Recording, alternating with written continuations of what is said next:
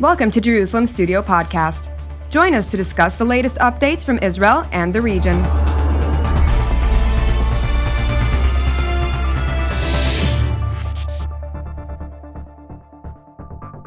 Shalom and welcome to Jerusalem Studio. Sudan, a poor country strategically located south of Egypt along the Nile and the Red Sea, has in recent weeks descended into chaos and destruction due to a conflict between two generals who were supposed to share power. General Abdel Fattah al-Burhan's armed forces and General Dagalo's rapid support force have spared neither each other's troops nor civilians caught in the crossfire. Foreigners, including diplomats, were evacuated or asked to stay out. Who are the internal and external elements involved in this deadly dispute, and what are the implications for Israel and the entire region? And what are the prospects for a possible compromise? Joining us all the way from Central Israel is Dr. Chaim Koren, who is a former Israeli ambassador to both Egypt and South Sudan, respectively, as well as a lecturer at Reichman University in Herzliya. Thank you for joining us, sir. Thank you. Also joining us from elsewhere here in Jerusalem is Dr. Nir Bohms, who is a research fellow at the Moshe Dayan Center at Tel Aviv University. Thank you for joining us as well, sir. Good to be here. And with me in the studio, as usual, is our TV7 editor-at-large, Mr. Amir Oren, who is the host of Watchmen Talks, Powers in Play, and so much more. Amir, give us a broader understanding on this conflict, potentially not yet out of hand, but with all efforts to avoid a final confrontation. It seems that neither side is willing to budge, at least at this point in time. So obviously we here in Israel always believe that Israel is the center of the universe, that whatever happens, especially in the region, has a lot to do with it. This time around, it's only tangential. Yes, Israel has some angle because obviously expectations were high several years ago after the Abraham Accords, when Sudan was supposed to upgrade its semi-clandestine relations with Israel. But Israel is now only one among several, perhaps many, nations and sometimes organizations such as the Wagner Group in Russia involved in what happens in Sudan. Now, one of Sudan's neighbors is obviously Libya. And what we have seen in Libya, as well as in other Arab countries, is being repeated here. You have two warlords, whether they are wearing a uniform and call themselves generals or marshals or whatever, does not matter. But you have two competing centers of power. Rather than share power or even work towards democracy, as these two have promised to do a few years ago when they toppled a former general, Omar al-Bashir, they are fighting each other, sometimes along tribal or regional district lines, sometimes because they are being armed by outsiders. They are both power hungry. They are not going to relent. And as you said, it might take a long time. And up to now, there have already been several hundred Sudanese killed and more than 4,000 wounded. And death and destruction are apparently upon Sudan for a long time. One more line, you mentioned in your introduction that it's a poor country, and it is, but it is also resource rich. And there are foreigners looking out to get their hands either on these resources or on the ports along the Red Sea coast, because Sudan is tactically situated in a way that can impact maritime transportation and also military moves towards Iran or Yemen. I think it's even more than tactically situated, and maybe even strategically situated, considering the fact that strategic power competition is taking form right now quite vigorously in the continent of Africa, and it is a source of much instability at this point in time. I'd like to ask you, Ambassador Koren, just earlier this year, we saw Israeli Foreign Minister Eli Cohen travel to Sudan in a covert meeting with the designate president, if you will, the General Abdel Fattah al-Burhan, during which there were various agreements, including an agreement to agree upon a signature of an agreement, if you will, between Sudan and Israel on making a peace treaty, basically, that would then allow Israel to assist in civilian development, in agriculture and other areas which Israel excels in. But if we're looking at this prism from an Israeli eyes, to what degree should Israel be concerned about the situation in Sudan at this stage and in this various development? According to the process that should have been at that stage, now they have to be voted this year, 2023, to the parliament, and the parliament should be reaffirmed the signature on Abraham Accord, and then the road to promote relationship with Israel supposed to be open. But everybody knew that domestically they have a lot of difficulties to overcome, and the tension between those two generals was from the very beginning. In fact, both of them practiced under Bashir many years, each one on its own duty, and they came along with their role in the Sudanese involvement in the Arab forces in Yemen. And then when Burhan was the commander, Hemeti or Dagalo was the guy who led the militias, RSF, or what used to be in the past the Janjaweed, which contained by most of the Arab countries. And in fact, 90% of the Sudanese army in Yemen was with the RSF, and that actually they enabled it to be part of the Sudanese army. On that,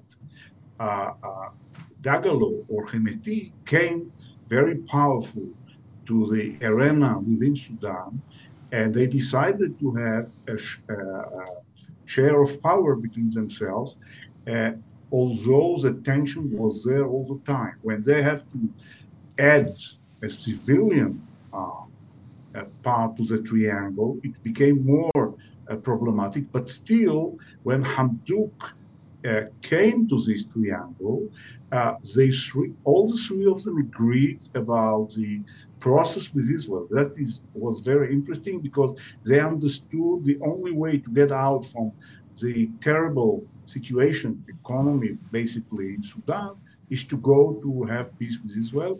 A step that Bashir, in fact, started already in 2016. And then once they couldn't get it better, the tension came out because each of them has strong relationship with international powers, with other countries, Burhan with the Egyptians, Hemeti with the Emirates, and so on. Hemeti is its own agenda with Russia, as Amir mentioned before, and we all know that they promised to the Russians before the war in Ukraine to enable them for their navy a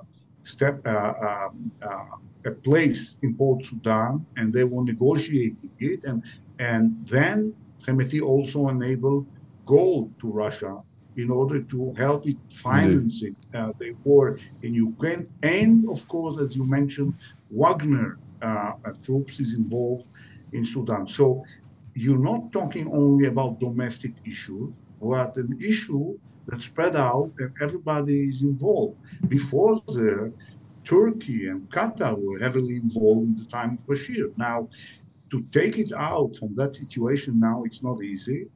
And it's true that it's Israeli interest to try to help to solve the situation by mediation. But that is a long process now. And after American, French, and others evacuated from Sudan, now we need to think how that's going to be done. That's Indeed. Not an easy task at all. Well, you gave quite holistic overview with very important details within this context. But I'd like to ask Dr. Bohms, if you may, set the landscape for us. What is the strategic value of Sudan within the composition of Africa, for that matter, East Africa, and the significance to its neighbors, because it's also part of a dispute, of course, between Ethiopia and Egypt. It has quite the significant interests in Libya, which of course then has implications for Europe, and it also has been a staging ground for the Islamic Republic of Iran in the past, which allegedly drew also Israeli bombardments into that country. So, if you will, what is the significance of Sudan today? Well, Sudan is a large country, 48 million people almost. As you mentioned, it is located strategically enough so it will have interest of other parties, from a port until agriculture and water. And all of that made Sudan, although a country which is really a failed state for quite some time, and beforehand with a dictatorship that brought a degree of stability, but did not bring Sudan any close to prosperity. Now, to the interest of all the parties that you've mentioned, from an Israeli perspective, Sudan has been a part of the influence of factors that brought weapons, Hezbollah, Iran-related, that went our way through Africa. And the reason why there was an interest in Sudan is really because of the involvement of all the external forces and partners. Russia very much, and probably at this point may be able to get the part of the strategic control over the waterways in the south part of Sudan. And the fact that you have all of this collage of external players means that this is, again, not a local dispute. You have money involved, you have weapons involved, you have territorial influence. We've had a potential significant escalation and potential wars in Africa over water. Sudan has the source of some of that in Africa, and therefore Sudan, because of its size and strategic location, is attracted for quite some time the involvement of all the players that are now in many ways are involved in the fight. And I will just end, but that we have not spoken about the American role here, which to some degree has been pivotal to the creation of the current crisis. Indeed. Well, I'd like to hear more about the American role, of course, in the picture. We had, of course, the commander of AFRICOM on several instances warn of Russia's increasing involvement, particularly, of course, of its subsidiary military, Wagner, which is controlled and operates quite vigorously in support of regimes, and the attempt to safeguard those regimes, something that, of course, now with Russia's involvement increasing in the Sudanese theater, we also see American increase of involvement in an attempt to counterbalance. To what degree is that indeed taking a pivot within this whole circumstance? So obviously the Horn of Africa has been a bone of contention in the Cold War between the Americans and the Soviets. After Eritrea got its independence, obviously the situation changed a bit because previously the Americans had a very important NSA station at Cagnew, but they had to withdraw from there. And what one may expect, looking a bit to the future, is the Chinese too coming to this area, whether they are going to share with the Russians their naval facilities once they get them or not remains to be seen. But because there is an axis, there is an alliance which may be global in its reach, we should expect that the Chinese move to have maritime units away from the Chinese mainland or from the first island chain, as they usually call it, in Southeast Asia. Yes, this is possible. But for the Israelis, the main interest is for Sudan not to become a no man's land. Because earlier, until the mid-decade, a few years ago, the Iranians used Sudan as a way station, as a launching pad, in order to bring weapons into Gaza and perhaps into Lebanon for Hezbollah.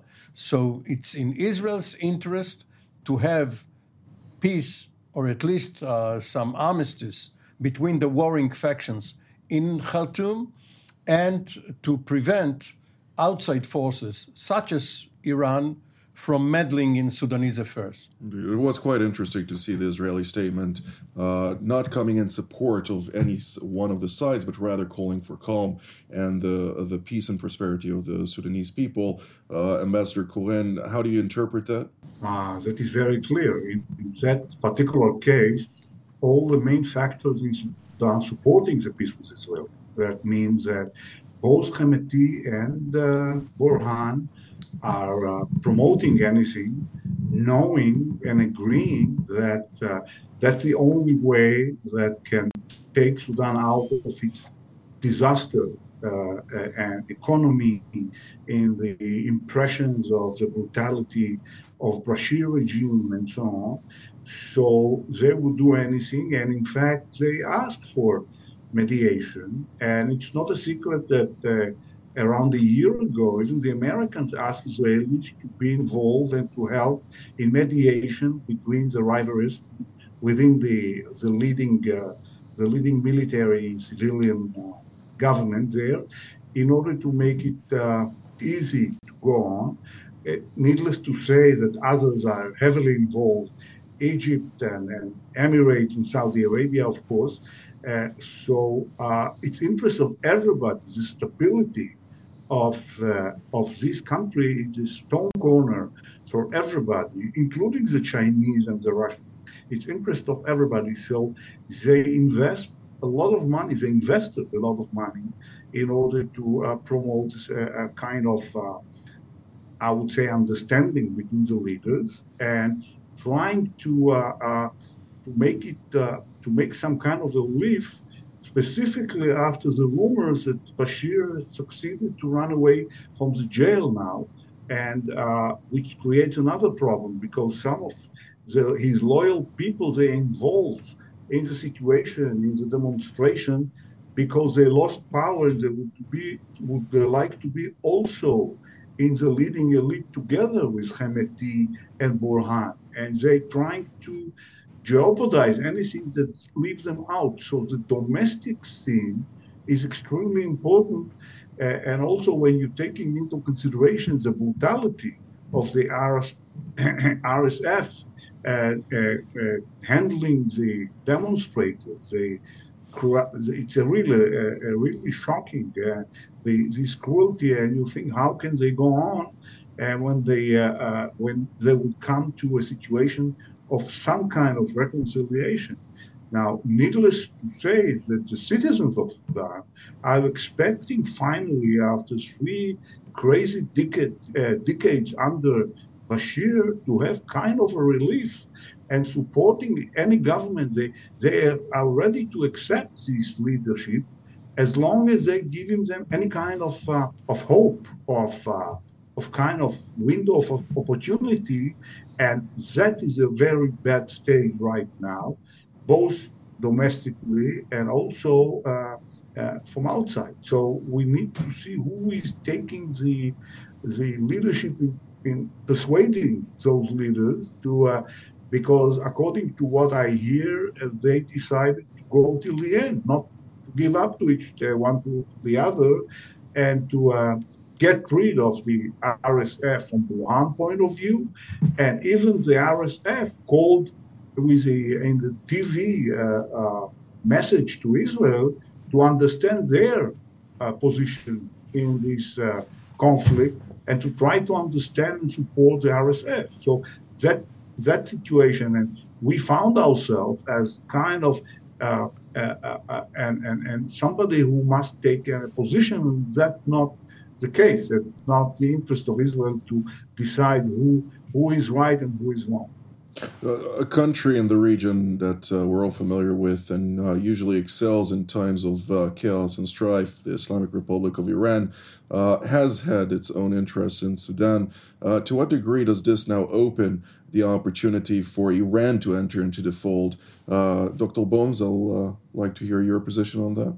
Well, Iran has been there before, and in some ways, the developments and the move to bring Sudan out of the terrorist list was meant to push the Iranians away. On the one hand, you have the Egyptians and the Americans. On the other hand, you had the Russians, the Saudis, and the Emiratis. All of them are not fond of bringing Iran in.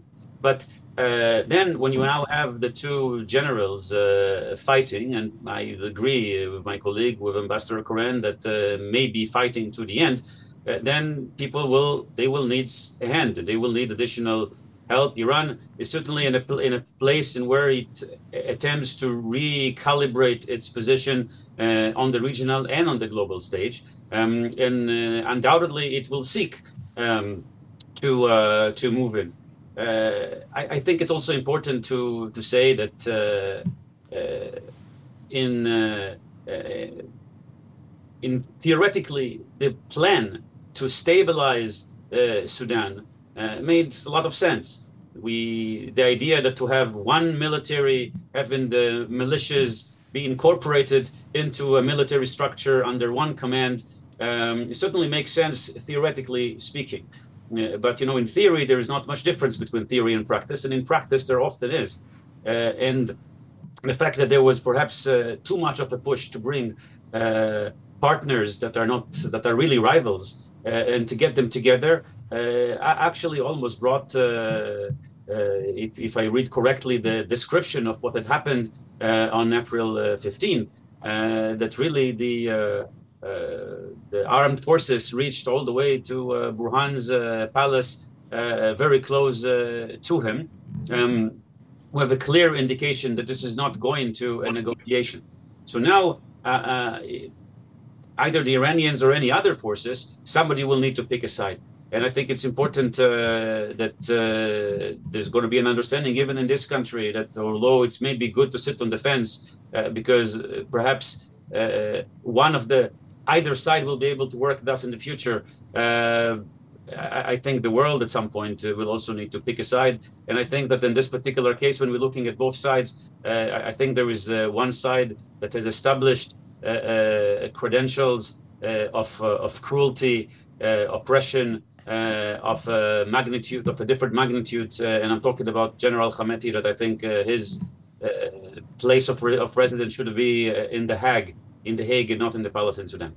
When I listen to the three of you, and because Israel celebrated its Independence Day earlier this week, it brings to mind the wisdom of David Ben-Gurion, who did not allow any militias, any additional armed forces.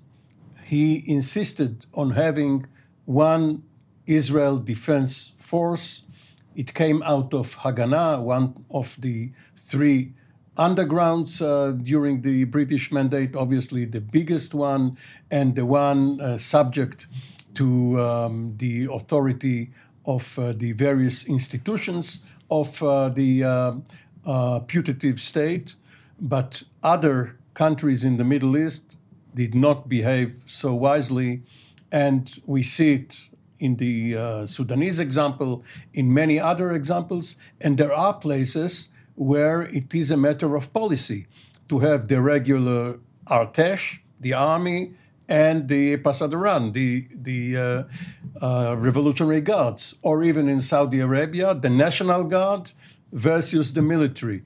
It's a recipe for disaster. Indeed, and of course, taking that analogy, we can always think about the fact that while the IDF was established, there was, of course, the Irgun that refused to enter into the fold, and at that moment, Lech and Etzel have been convinced, at least by the French, to acquire some weaponry for Paris's interests, and it allows a lot of room for international powers to maneuver within that context. This is the so-called Altalena affair. Indeed, which almost brought about a civil war in Israel, and then removing that obstacle and integrating and becoming one armed force obviously evaded Israel from catastrophe.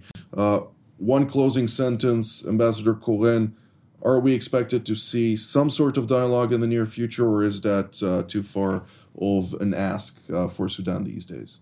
I assume there will be a heavy pressure on both leaders to make anything towards reconciliation. Otherwise, they cannot take this wagon, both of them, or one fight the other. And what's worrying is the situation now in the Middle East, which is changing rapidly. And after the agreement between Saudi Arabia and Iran, that might reflect immediately on Sudan, because Iran would like to renew old good relationship. And here's the situation that I might do it with the new atmosphere of Qatar on the background, Turkey, and other who might, again, be involved in the terrorist side of Sudan using the opportunity. But I assume that Egypt and Saudi Arabia and even China with the US do anything together with Israel to bring those two gentlemen back to the track in order to take Sudan out of this situation. Indeed. Let's hope that that will succeed. Dr. Bohms, one sentence very briefly. I hope that the solution will be found, even if it's not the moral or the ethical solution. Sudan and the Sudanese people certainly needs a break. Indeed. Well, this is all the time that we have for today, so I'd like to thank Ambassador Cohen, Dr. Bohms, and Mr. Owen for being part of today's panel. I'd like to thank you all at home as well for watching today's episode, and until next time, shalom.